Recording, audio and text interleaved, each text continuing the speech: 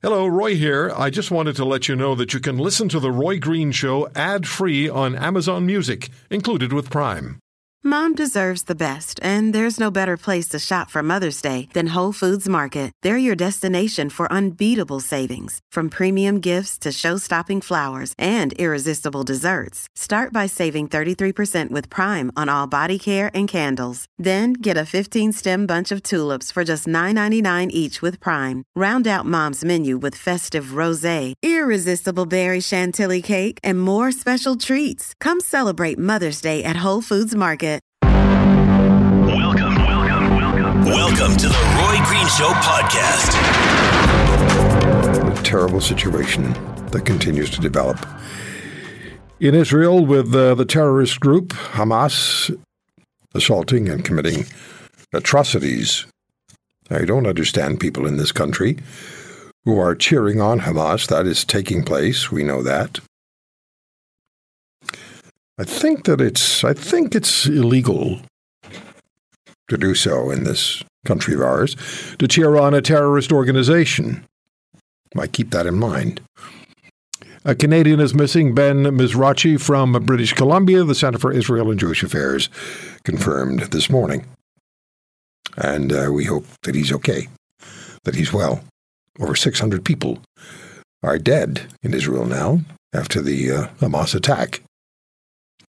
Caroline Glick is a senior contributing editor of the Jewish News Syndicate and host of the Caroline Glick Show on JNS. She's also the diplomatic commentator for Israel's Channel 14, as well as a columnist for Newsweek. And Ms. Glick joins us from Efrat, a suburb of Jerusalem. Caroline, thank you very much for taking the time. I watched your YouTube presentation this morning, and you woke up to the attack by Hamas. Please tell our listeners across this country what the first hours were like. Well, our family is Orthodox, so we don't generally turn on the news on holidays and on Shabbat, on the Sabbath. But I started hearing the air raid sirens from neighboring communities at around 7:30, and then the booms of the missiles falling. And then about 15 minutes later, we got our first of two missile attacks on our community on Saturday morning. So we went online to find out what was going on, and we discovered that we had been invaded in the south. And it later transpired that Hamas was able to carry out a surprise attack and massacred hundreds and hundreds of Israelis, civilians and soldiers, in 15 different communities in the south, as well as temporarily, at least, were able to seize control over two Israeli military bases, and they massacred everybody there as well. And they took back many scores of Israeli citizens, soldiers, and civilians, including women and children and elderly, to Gaza. The women have been subjected to brutal rape and murder, and the children to abuse. And they're also being shown used as human shields in IDF aerial bombings of Hamas headquarters and being executed. And we've never seen anything like this before. Yesterday, right now, the dead are up to over 700, and we have 2,000 wounded, and apparently 180 who have been are being held hostage in Gaza. So we've never seen anything like this before. It's not at all clear how they were able to disable Israel's defenses along the border fence. We have one of the most sophisticated border defense systems in the world, if not the most sophisticated, and yet all of the layers of defense were neutralized. So that's something that needs to be talked about. First of all, how are you personally? Well, I'm a little bit tired, but that's fine. I'm lucky I get a chance to defend my country on the media most of the day, so I've been running around to television studios, but it's very disconcerting what's happening here. Yeah, for sure. The bloodshed is just you actually don't want to stop and think about it because it tears you apart. Mm-hmm. And so it's emotionally extremely trying. And, our kids are home from school because they closed schools, and we have to worry about them and their mental health. And explain it to them and try to explain it to them. Right, in ways that they won't panic and yet will understand the gravity of the hour and why it's so important that our neighbors and our cousins and an older brother are getting emergency call-ups to reserve duty in the IDF and are heading towards Gaza. Is there still hard time. Are there still gun battles going on? Yes. Apparently, they're still going on in 3 different points in Israel, and that haven't been completely cleaned out yet. The IDF was caught flat-footed. I still don't quite understand. Nobody does. I mean, I'm sure that some people do, but they have higher security clearances, I guess, than the normal Joe on the street in Israel. They may have more information, but it's unclear. It would seem that it was a combination of an operational fiasco in terms of expectations of the IDF and understanding of intelligence or non-understanding, and some sort of a cyber attack on Israel. You said two military bases were overrun? What's that? You said 2 military bases had been overrun? They were overrun, and now they're fine. Right. Now, my sons are a little bit panicked now because they said that they hear shooting outside. So, how close to you is that shooting? I don't know. I didn't hear it. My son just came in the middle of the interview.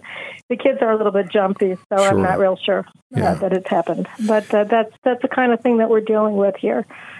Anyway. Yeah. When I was watching your presentation on YouTube this morning, you had concerns, and I spoke with the incoming ambassador from Israel to Canada about this yesterday. You have Hezbollah to the north in Lebanon. And they're congratulating Hamas. And so now you have Hamas, the potential of Hezbollah becoming engaged, and Israel fought a war with Hezbollah not long ago. And they're operating, from what we understand, another guest told us yesterday quite clearly, she's Iranian, she's a journalist and an activist, operating with Iran's funding. So is there expectation, fear I understand, but is there expectation that Hezbollah will engage the IDF, engage Israel along with Hamas? Yes. They already shot mortars across the border this morning into the Golan Heights. And they've been probing Israel's border for the past month and a half from Lebanon. The head of Hamas, Salah Harouri, met with Hezbollah chief Hassan Nasrallah. All of this is being directed by Iran. I don't know if you saw the news, but Elon Musk just deleted a tweet by Iranian dictator Ali Khamenei, which showed footage of Hamas terrorists shooting down, massacring, and seizing prisoners from a rave party that took place in the desert outside of Gaza on Saturday morning, and apparently 200 people were massacred at the rave. There were, I think, a couple thousand kids there. Yeah, I saw that. So about 200 were killed, and at least several dozen were taken prisoner, particularly the girls who were very pretty. It must be, you're a journalist, so you ask a lot of questions. That's your job. That's what we do. As journalists, we ask questions. And the question that I hear you saying, and heard you reference a little while ago, was people want to know, Israel will want to know, Israelis want to know, how Hamas was able to overrun Israel's vaunted defenses against intrusion and attack. Right. And that's going to be the most fundamental question that's going to be asked after when the decision's been taken to to go to war with Hamas. And the Prime Minister of Israel, Netanyahu, has said they're in for the kind of assaults they've never experienced before. And I expect that from a Prime Minister at that particular time. But that's the question, isn't it? How were they able to do it? It's an important question operationally going forward because we have to understand their capabilities. We have to understand which outside powers are providing them with that cyber capability, if in fact it was a cyber assault. And it's hard for me to shake the suspicion that it certainly was, at least in part. Was it China that just signed a strategic alliance with Iran? Were they involved? Was it just an Iranian operation? Who was penetrating? And it's an important question. Again, not even from a perspective of settling scores at all. It's we have to understand what the capabilities of the enemies are because we're about to launch ground forces into Gaza.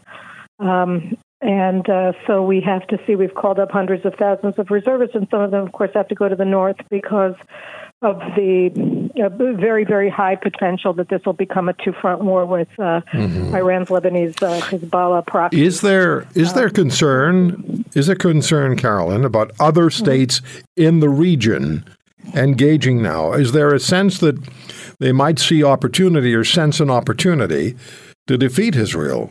My assumption is the United States and the Western countries would not allow that to happen, but is there a fear that they're more concerned that there might be some of the other regional states may get engaged? Well, there were some Israelis killed in Egypt, but today, that was a terrorist attack. It wasn't carried out by the Egyptian regime. I think that, and Jordan's king is very sympathetically inclined and has been for quite some time towards Hamas because the Muslim Brotherhood is such a strong presence in Jordan, and Hamas is the Muslim Brotherhood organization.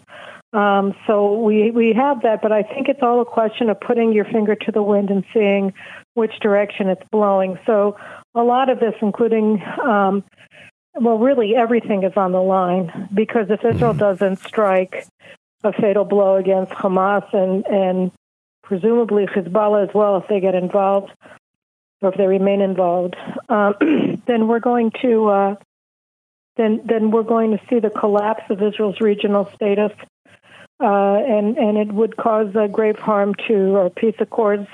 The Abraham Accords are probably our relations with Egypt and Jordan. And it would probably prevent Israel and Saudi Arabia from normalizing ties, and of course, it would guarantee Iran's rise as a regional hegemon. Mm-hmm. So it would really be a disaster. Everything really is on the line here, and it was put on the line here again in an act of complete surprise and perniciousness by Hamas. Caroline, what about Jerusalem, and what about your area just outside Jerusalem, Efrat? And you were just telling us a few minutes ago that your son had concerns because he'd heard gunfire while we were talking. Yeah, well, my husband said that it was not so, which is good, and it just goes with the territory, right? Yeah. I mean, it's you hear things that you fear. So, yeah. How different life is than it was 48 hours ago. Yeah, it's true. I mean, it's life just it just turns on a dime. It does. And that's exactly what just happened. We were so happy. We spent last week. It was the Sukkot holiday, and we went up to the Golan Heights, and we were hiking and seeing Israel's, what they call Israel's Toscana. It's just this beautiful area of the country right along the borders with Lebanon and Syria, and amazing hikes, waterfalls, and then down below you have the Sea of Galilee, which we actually went boating on, which was a special treat. And all of a sudden we're back here, and we got back on Friday afternoon. And Saturday morning, the entire world just turned upside down. Yeah, how's Jerusalem? And, Jerusalem is.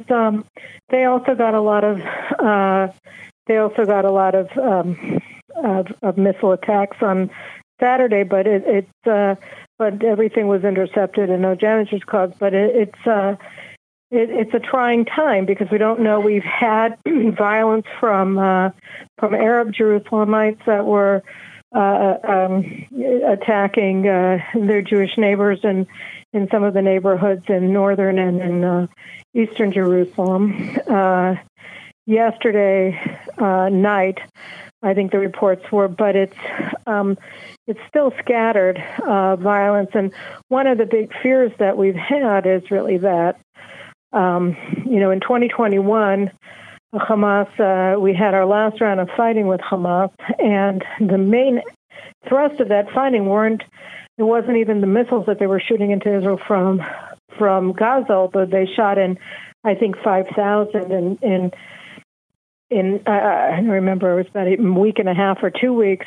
Yesterday it was 3,500 in one day, just to get a sense of the volume. But we also had in 2021, the most important thing was the involvement of Arab Israeli citizens in the assaults, so that they carried out acts of rioting and mass violence, mob violence against Jews, against Jewish businesses, Jewish vehicles, Jewish homes, synagogues, schools, in mixed Arab Jewish cities in Israel. And so yesterday morning, when Caroline, I apologize. I do have to stop you because we have just run out of time. But thank you so much for joining us from Israel, from your community of Efrat, a suburb of Jerusalem. We'll stay in touch with you, okay? Thank you very much. I appreciate it. Thank you. And can I just give one last sentence? Or I just want to say that, we suffered a horrible losses yesterday and still today, but I think that we're some of the bravest, most courageous people on the face of the planet. Be safe. I have no doubt that we will win. Be safe, Carolyn. I wanted to talk to this guest for quite some time. I'm glad I can. Let me preface it by saying that teachers across this country, Canada, are experiencing violence and harassment from students. The Elementary Teachers Federation of Ontario, those are the little kids, reports 70% of ETFO members, those would be the teachers, have personally experienced or witnessed violence against staff members. We're talking about little kids. So let's talk to Britain's strictest headmistress about how students must behave in her school or face the consequences. Also, how at her inner-city London school, the emphasis is on the 3 R's. Imagine that. The approach is yielding great success, although not without its critics. Katharine Birbalsingh is the headmistress of the Michaela Community School in Wembley, London, in the UK, of course. And she spent some years of her youth in the Toronto area attending school. So, the strictest headmistress, I don't think you and I would have gotten along very well. Oh, no. We would definitely have got along because I would have made you behave. I know you would. I mean, people say this to me all the time, I would have got chucked out of your school. But they don't realize that they would have been different people in a different environment at school. Yeah. So people imagine that strict means kids are sort of allowed to do what they like and the bad kids just get punished all the time. But you see, the bad kids change in an environment that has high expectations of you. Mm-hmm. All children change for the better in that kind of place. I mean, I think people imagine that I'm super strict, so I'm marching up and down the corridors with whips and chains.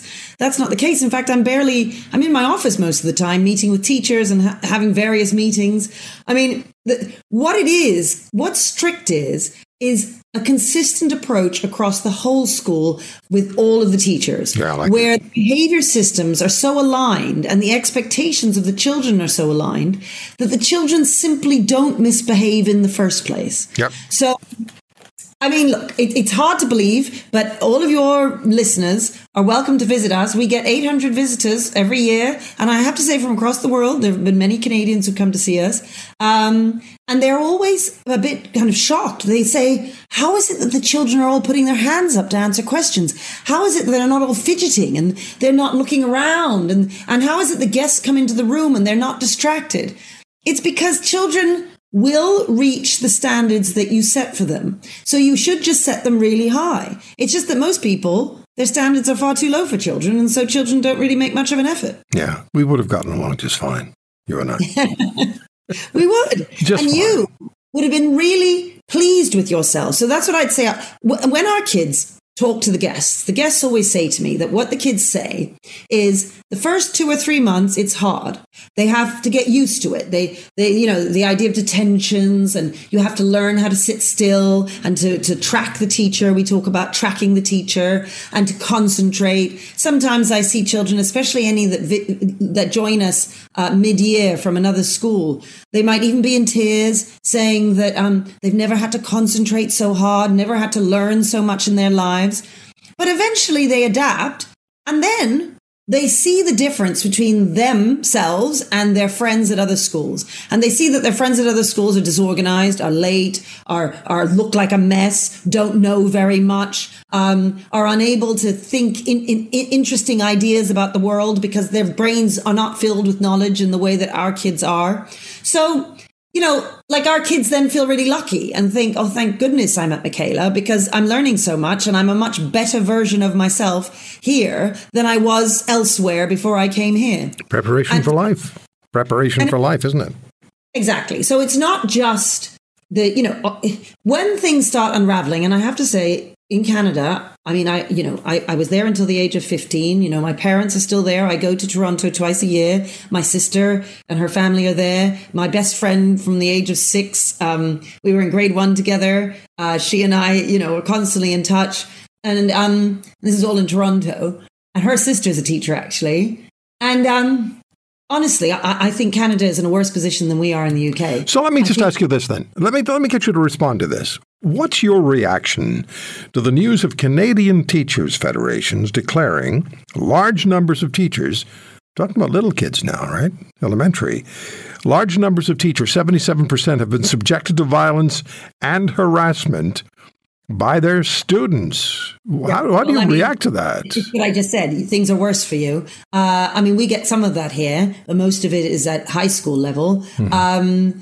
If you've got that happening at elementary level, your schools are on fire. And the thing is that your government and the world of education in Canada doesn't recognize any of this.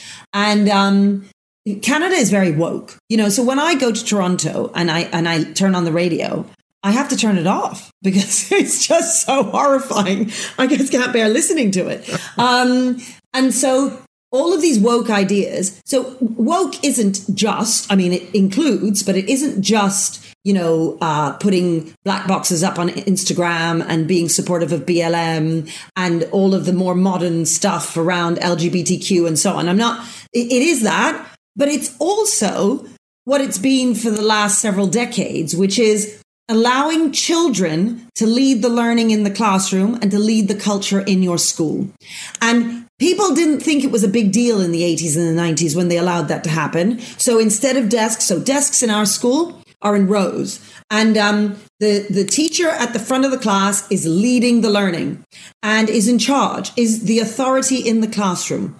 Whereas for decades now, it's been the case in many schools that the desks are in groups and the children are looking at each other. And that is what's called child-centered learning. And it's the children who lead the learning and the teacher who moves amongst the desks as a facilitator of learning, just trying to keep the kids on task. Now, it was that move towards children leading things that has now created we're at the other end now, where there is total chaos in the schools, where there's violence against teachers. There's also obviously violence amongst the pupils. The teachers are not in authority anymore. There's no more respect for them. And I would argue that it's the same thing in families, that parents are trying to be friends with their kids instead of leading them and holding them to account.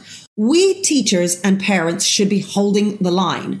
When children say, I want to just, play video games, or I want to be on my phone. First of all, you shouldn't give your kid a phone. I mean, Bill Gates didn't give his children data until they were 16. But Steve Jobs, when interviewed in 2010 about the iPad and asked about his children using the iPad, he said, of course, I'm not giving my children the iPad. That would be insane. And the guys, the big fat cats in California are making billions off of our stupidity. They protect their own children from this technology. They send them to the most traditional school in Silicon Valley, where they're using pen and paper and so on. Meanwhile, we all are sending our children to schools with iPads to move from classroom to classroom, giving them phones. The children are totally no longer connected with reality. They sit at break time and at lunchtime on their phones like zombies. They're not playing. They're not interacting. They're not being socialized.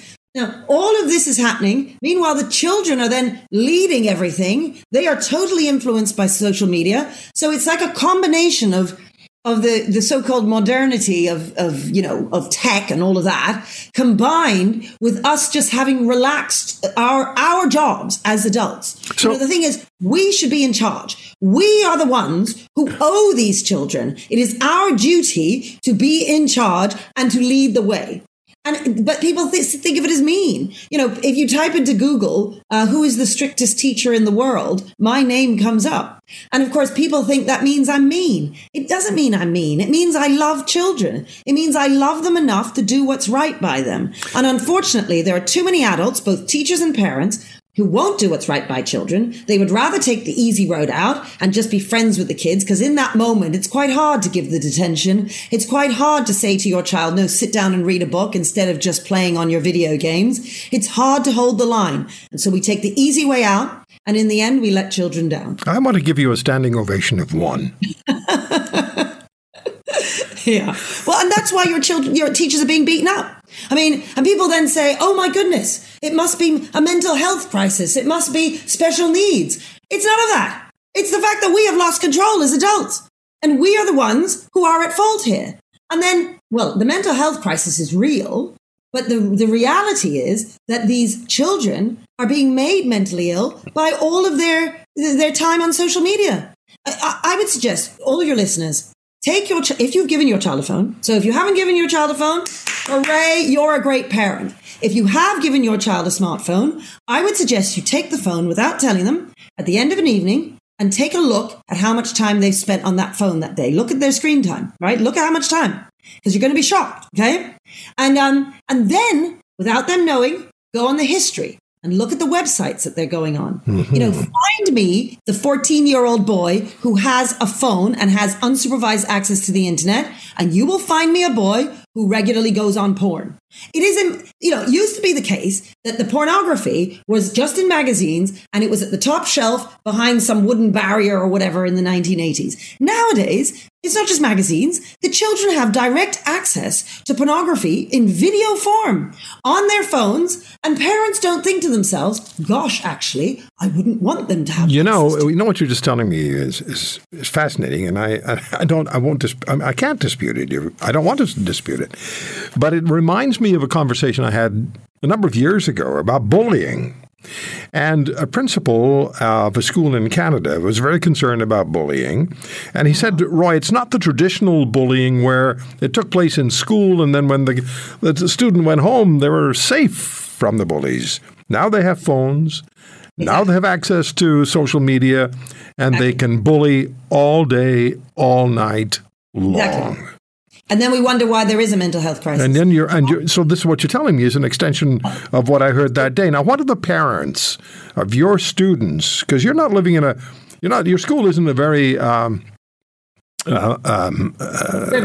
wealthy area of London, right? Yeah.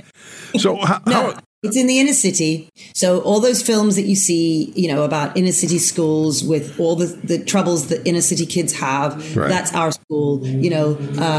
Kids who might get, murdered down the road by some gang, kids who might join a gang, kids who are involved in criminal activity, knife carrying and all of that. That is the sort of thing that happens. So that's what they're exposed to outside the school.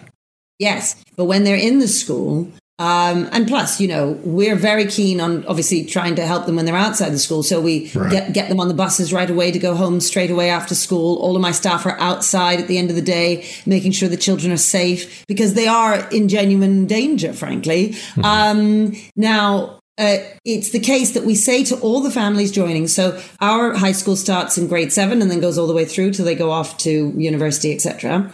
And I say to the parents, do not give your child a smartphone.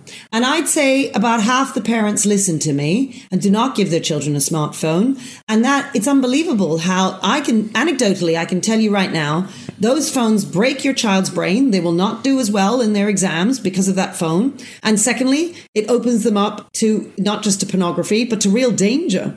The kinds of pet predators that are out there who will know where your child lives, know their route to school, know their friends. They know exactly how to groom them. And there are all sorts of mothers out there right now campaigning whose children have been murdered because they gave them unsupervised access to the internet and they didn't know any better. So I'm not blaming your listeners. I get it. It's a new technology.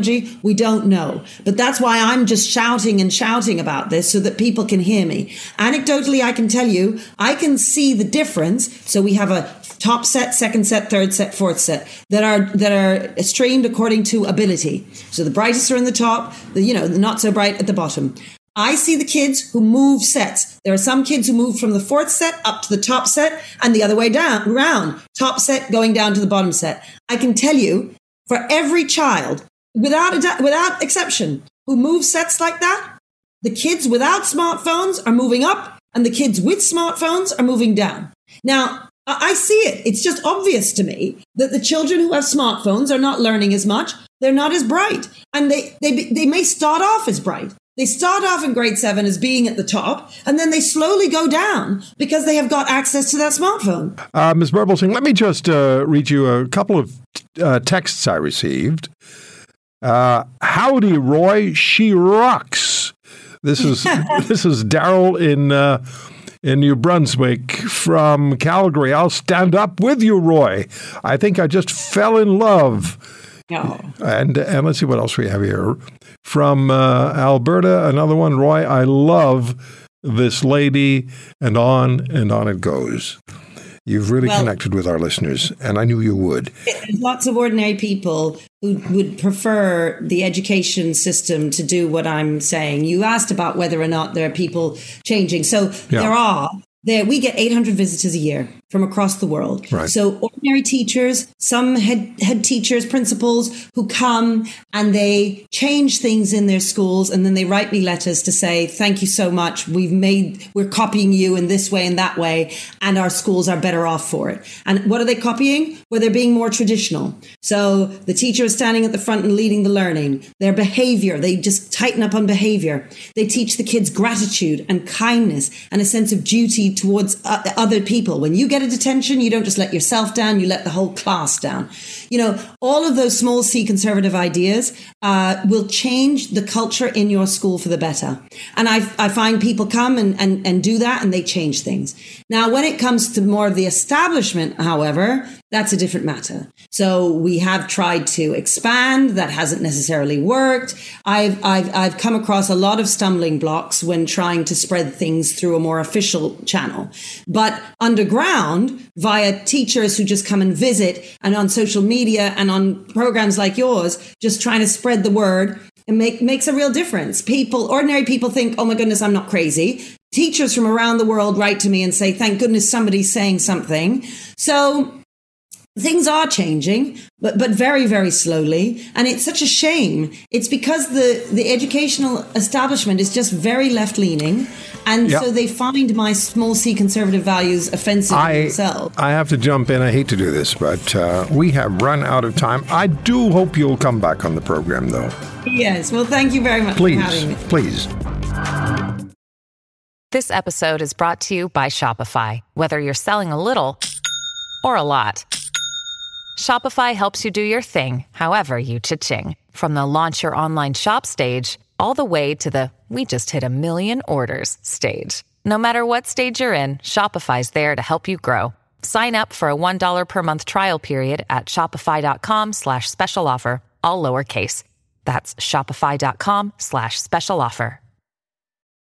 I said it before, and I'm going to say it again. I think we're all getting confused about the cost of food, or at least what's being done about it. We're not confused about the cost because we live it. But heading into the Thanksgiving weekend, the federal industry minister, François-Philippe Champagne, said his drive to lower grocery prices had resulted in discounts, price freezes, and price-matching offers. But he didn't have any answers to how quickly grocery prices may, in fact, fall. So that might be classified as talking out of both sides of your mouth at the same time. In Britain, food prices have marginally declined for the first time in 2 years as grocery chains compete. We're going to talk to our guest about that. We'll also talk to him during our interview about the $20 minimum wage, which is going to come to the fast food industry in California. Good thing, bad thing? We'll ask him about it. Our guest is our good friend, Professor Sylvain Charlebois, the head of the Dalhousie University Agri-Foods Laboratory and Dalhousie University professor. Happy Thanksgiving, Sylvain. Well, thank you. Happy Thanksgiving. Yeah, I'm confused. It is confusing. It Absolutely. is. So unconfuse us. What's going on? Well, first of all, when you politicize the issue of food inflation, a lot of things are said. Some of it is true, and some of it is not so true. And so for consumers, it can get confusing, absolutely. Now, we have a government which is not overly popular right now. I think everyone knows that politics are really driving the agenda right now in Ottawa, especially when it comes to the cost of living issue. And, of course, there are two major axes to the cost of living debate. One is shelter, and the other one is food. Yep. And Minister Champagne has actually championed the issue of food inflation, which is really interesting because he's not the ag and agri-food minister. He's the Minister of Innovation, which means really that the PMO, the Prime Minister's office, really wanted things done, things to happen. And I must admit that Minister Champagne is an action-oriented minister, which is probably why last week he said flyers are telling us that our strategy is working. Well, in reality, Roy, prices we're seeing in flyers this week were planned probably about 6 months ago. So we have to be careful in terms of how we credit the government right now in terms of how things are going. Hence my having said that's defined as talking out of both sides of your mouth at the same time. That's right. Well, I think one of the greatest accomplishments that the government has actually done in recent weeks is to get the Big Five in the same room. I don't think I've ever seen. I was actually in the room with them. I've never seen all five CEOs in the same room, so that was good. And frankly, I think the discussion was quite constructive and helpful, even though politics got all of them in the same room. After a while, I think CEOs basically decide to make the meeting worthwhile. Last week, of course, days before Thanksgiving, Mr. Champagne laid out a roadmap to assure Canadians to have access to lower prices. Over the long term, I actually think the plan made sense. Tackling the Competition Act, that's long overdue. Creating a data hub to democratize data across the industry, long overdue. And establishing a code of conduct for grocers, long overdue. But those issues don't really help Canadians right now. And frankly, what I saw last week really can't help Canadians who need help right now, unfortunately. I looked at a tweet of yours at Food Professor, and you tweeted carbon pricing. Let's talk about that. Carbon pricing is undoubtedly a significant policy in Canada. However, it is imperative that we rigorously assess its effects on the affordability of food for Canadians and the competitiveness of our industries over the long term. Unfortunately, comprehensive analyses in this regard have been lacking, and much of what we've encountered appears to be influenced by biased narratives. So, can I just ask you to address that for us here now? And then I ask myself, after I read your tweet, I thought, or your X, or whatever it is now, I asked myself, why do we even pay tax on food? Why is it ever taxed? Why? Oh, yeah, no, absolutely. So first of all, every time you hear an economist say that the carbon tax is either costing us more at the grocery store or not costing us more at the grocery store, that person doesn't know what he or she's talking about, because basically there is no research supporting either or. We actually are about to release a report.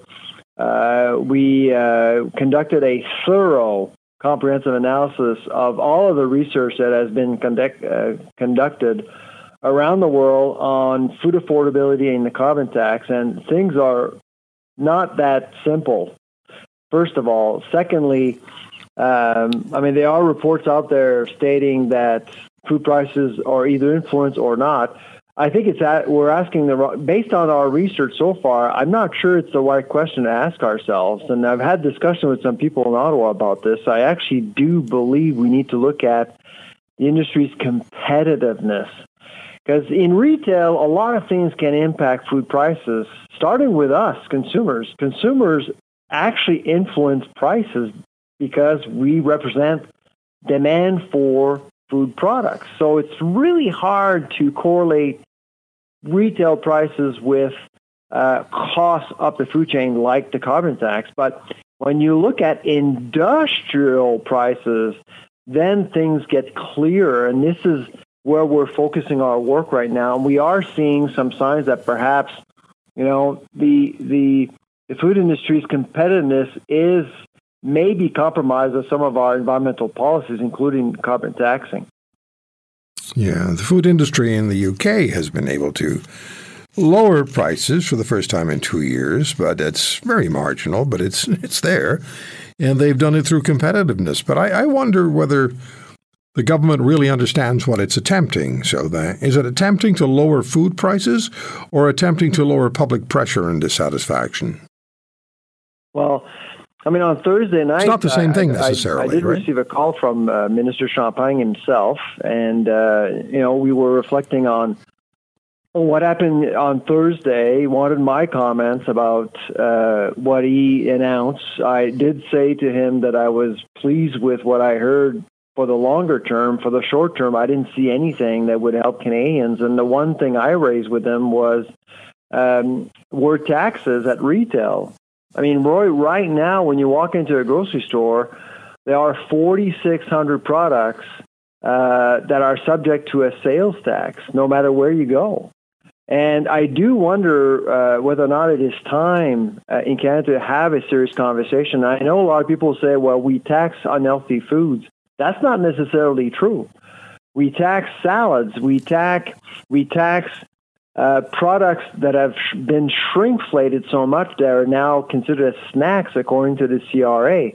We tax, there are some great Canadian-made products, incredibly natural, sustainable, and all of these products are taxed.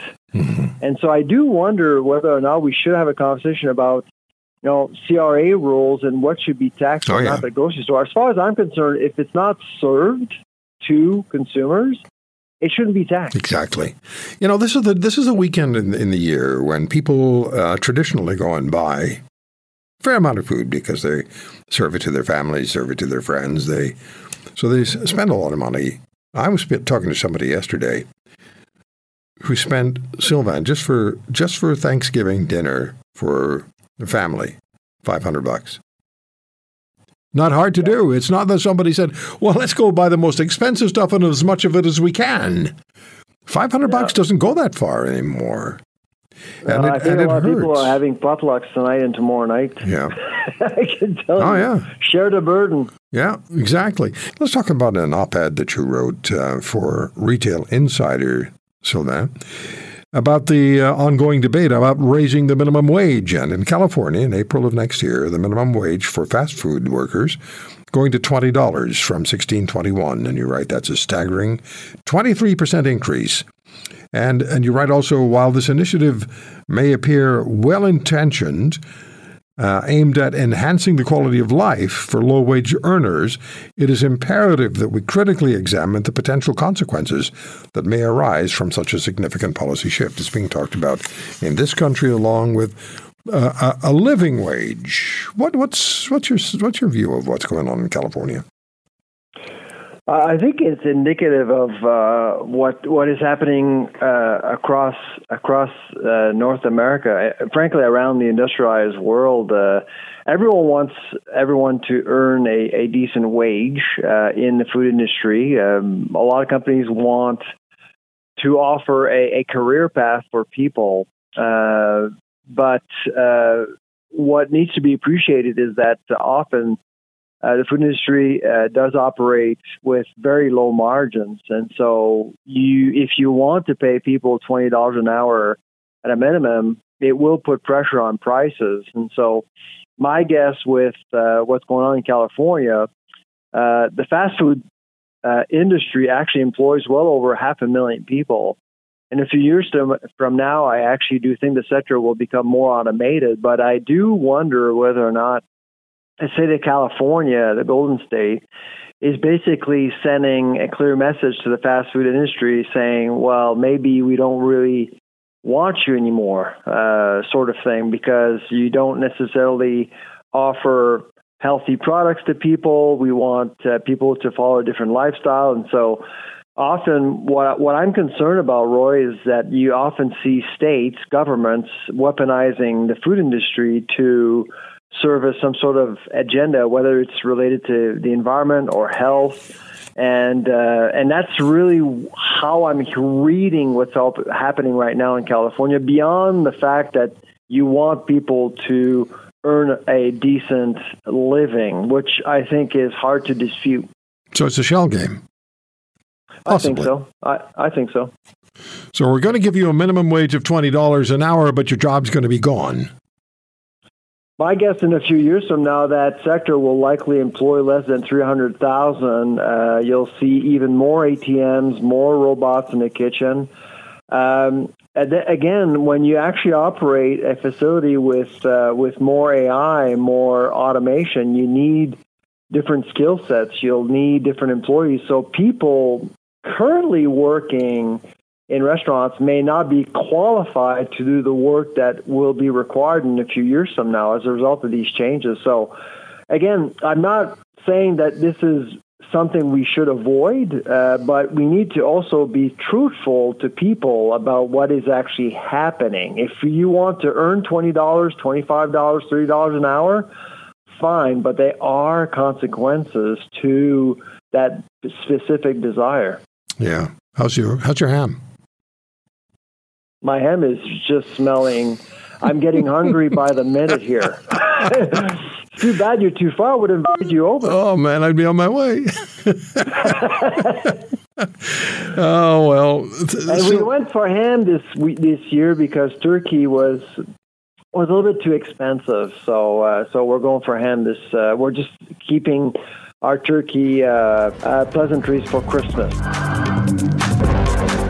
So we've talked a lot with our great friend Scott Newark, former Alberta Crown Attorney, Executive Director of the Canadian Police Association, Senior Policy Advisor to Federal and Ontario Ministers of Public Safety, and Vice Chair of the Ontario Office for Victims of Crime, which the then Ontario government, Dalton McGuinty, disbanded when they have $50 million in the kitty.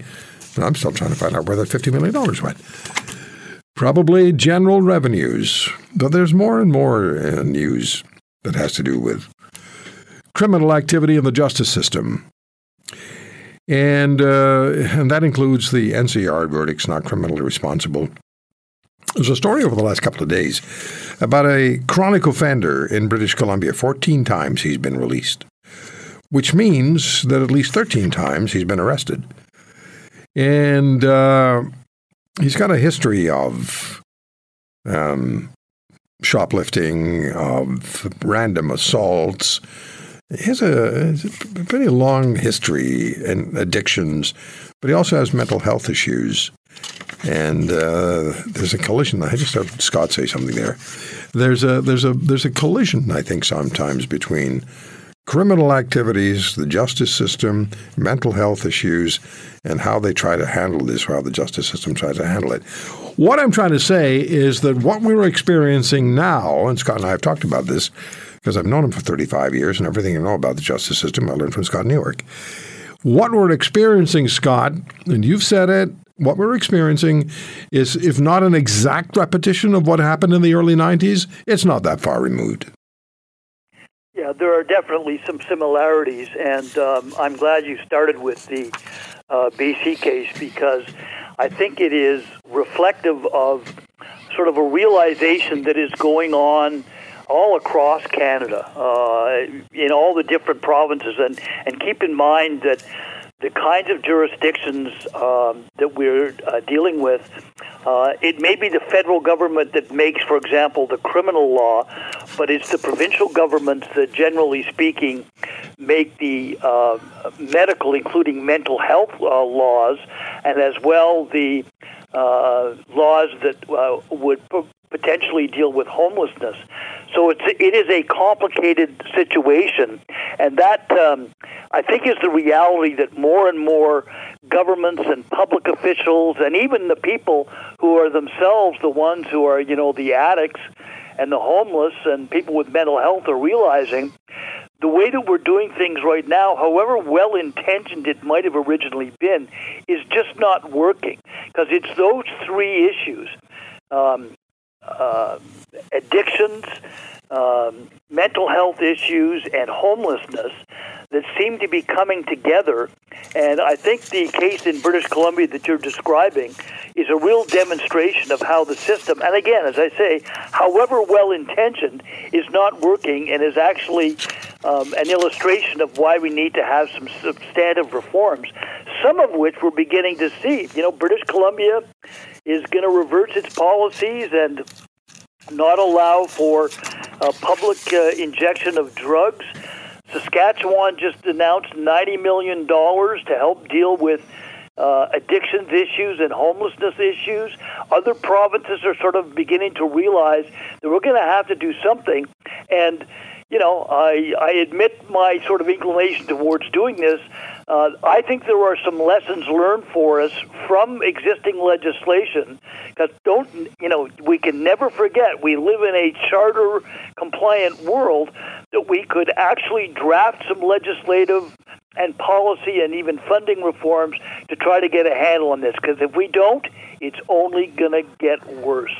Scott, if you've got 14 releases, that means you've been detained at least 13 times. Yeah. That right there, if you need an example of a system failing, there it is. Yeah, really, no kidding. Hey, I mean, seeing as how one of the statutory grounds for denying somebody bail is that there's a reasonable grounds to believe that the individual, if he's released, is going to commit more offenses. But we've changed. I've talked about this particular thing for decades. And even in the story, it's incorrectly reported that, people, it goes back into the mid and late 90s when some provincial court judges in Ontario started saying, the remand system, which is people who were denied bail, is really unfair because there's no real rehabilitative efforts or focus in that. And so that's not something that's fair, and the legislature should deal with that. And the Harris government did not do anything. And so the judges themselves started saying, well, okay, we're going to award pretrial credit and extra pretrial credit so that if you're denied bail, we recognize that you're in tougher circumstances. And so, for example, we'll give you 2-for-1 credit for if you've been denied bail. And then after a couple of months, it got up to 3-for-1 credit, and even reached the point at 4-for-1 credit, and it spread all across the country. So how do you handle that as a prosecutor? How would a police officer handle that? But let's go to you. You're the prosecutor. You know that's the reality. How do you deal with that? Well, let me tell you, first of all, I experienced it as a prosecutor back in Alberta, back in the 80s, when we had circumstances of repeat offenders and in some cases high risk, others just sort of like I remember a case where they were all doing break and enters, and the cases got brought together and they were denied bail. And you know what happened in those days? It was known as dead time. So they pled guilty. Now, with this new approach to things, what we're ending up doing is rewarding repeat offenders, because you know what? Nobody understands better than the bad guys and their lawyers, okay, who get paid more the longer they're on the file, that they will benefit from this. And so as a result of these decisions coming in, I remember checking some years ago on some of the crime stats reporting, the number of people that were actually in remand, in other words, had been denied bail by comparison to people in custody, had just skyrocketed.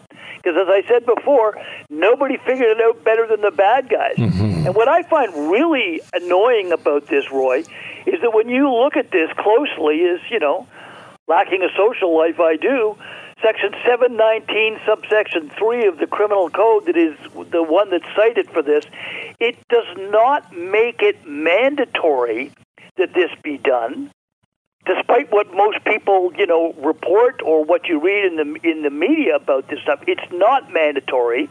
And in fact, if you read the legislation even clearly, it says that if somebody is denied bail because of the offense that they were charged with, then the court may award, pretrial credit at the time of sentencing. So I got to say this to you. For most people, lawyer talk kind of glazes our eyes over. And you do it really well. I mean, you describe things so that we understand. I certainly understand you after 30 years. But what we're dealing with as well is this catch and release reality, right? And this is what people are concerned about. They hear about somebody who's been detained, somebody who's been arrested, somebody who's been convicted, and all of a sudden, they're out. And then they're rearrested, and they're retried, and they're reconvicted, and they go back to jail. The recidivism rate used to be 76%. I don't know what it is now. But that is what really troubles people. I talked with Don Edwards, and you know Don. Yeah. Buffalo Sabres goaltender, Team Canada goaltender. He and I talked on Friday, so day before yesterday. They're still trying, the Edwards family is still trying to get George Lovey, who murdered Don's parents, in cold blood, and now is making his way through the parole board. He's got a 4 or 5 days off. He has an apartment. He's out. But he wants full parole. And Don is asking, and his wife Tanis are asking, and we were talking about that, where's he get his money from? Who's paying for this? But this is what really disturbs people. Here's a double murderer, and parole board is, it appears to be, leaning over backwards to accommodate him. And that drives people mad. Yeah, and that reality is something that's not confined to just how the parole system is dealing with things. Remember the Paul Bernardo case? We're going to reduce the security classification. Or the number of offenders who've been released, who are repeat offenders and go on and commit more crimes. Mm-hmm. That's how I got involved, really, in the whole public policy world, was a case out in Alberta. And it's, in fact, one of the most aggravating circumstances, I think, and you're quite correct that it does cross lines of the system itself, is that it ends up that, we rarely get real independent review of what's happened in something. It's just, the system ends up sort of reviewing itself. Yeah. And that really undermines public trust. That's what I was so impressed about when Premier Eby, in that case that we talked about before, about the guy that was released he had been found not criminally responsible, and he was released even though he'd been found a high risk, and he went out and he stabbed 3 people at the Chinatown event in Vancouver. And Premier Eby said, well, look at it, this makes no sense, so I'm going to do an independent review of what actually took place here. Yeah. And I think that's what we need a lot more of. All right, not criminally responsible. I get the fundamentals of it. I understand why it's there. Is it being treated in a little bit of a fast and loose manner, Scott, or am I missing something? I think it's more of a systemic issue about how it works. It is a very, very detailed and complicated process that is laid out in the Criminal Code of Canada. It's part 20.1 for anybody who wants to go look it up. And the bottom line is, and I did not have, I think I had 2 cases in my entire time where, and in those days we used to call it insanity. But it's a very complicated process. You've got, as you can imagine, given that, and the criminal code actually requires it, that the disorder that is being claimed as the basis of the defense is got to be something that's recognized professionally. Okay, they have what was called the Diagnostic and Statistical Manual, that is essentially the playbook of psychiatry. And it's the basis of it is that, first of all, the court's got to be satisfied that you did what you're charged with, but that the defense exists because of mental disorder that was such that you didn't know what you were doing or that you didn't know it was wrong. Well, let me stop you. Let me stop you for a second. Yeah. There have been cases where individuals have drunk themselves into oblivion. They've had so much alcohol that they're just blotto, and they commit heinous crimes in that condition. And courts have found that they were too drunk to know what they were doing. Well, I've always said nobody forced that stuff down your throat. Yeah, and that issue has actually bounced back and forth over the last couple of decades about whether or not self-induced intoxication is always going to be a recognizable defense. But this one is different because it's based on sort of professionally recognized mental health issues. I think the real problem with it is that, number one, once that determination is made, and again, you're entering the world of the, we know best of the medical profession, and in particular the mental health medical profession, and its success is measured in the sense of, we've transformed this guy and everything is wonderful, as opposed to an accurate reflection on what got that person there in the first place. Because whether they're declared to be NCR or not, I think from a societal perspective, we need to always keep in mind they committed the crime. Okay, so that's got to be something that is actually kept in mind, and to a certain extent, but I don't think enough, it is in the criminal code where there's different categories of classifications. Yeah, well, Scott, there was a case, just the other day, the woman who pushed an individual under the subway tracks in Toronto was found to be NCR. Right.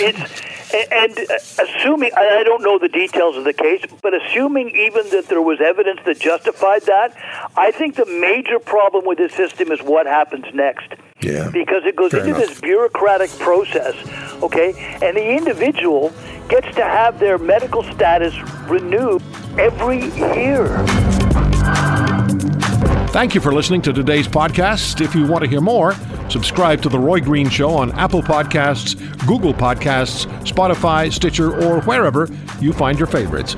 And if you like what you hear, leave us a review and tell a friend. I'm Roy Green. Have a great weekend.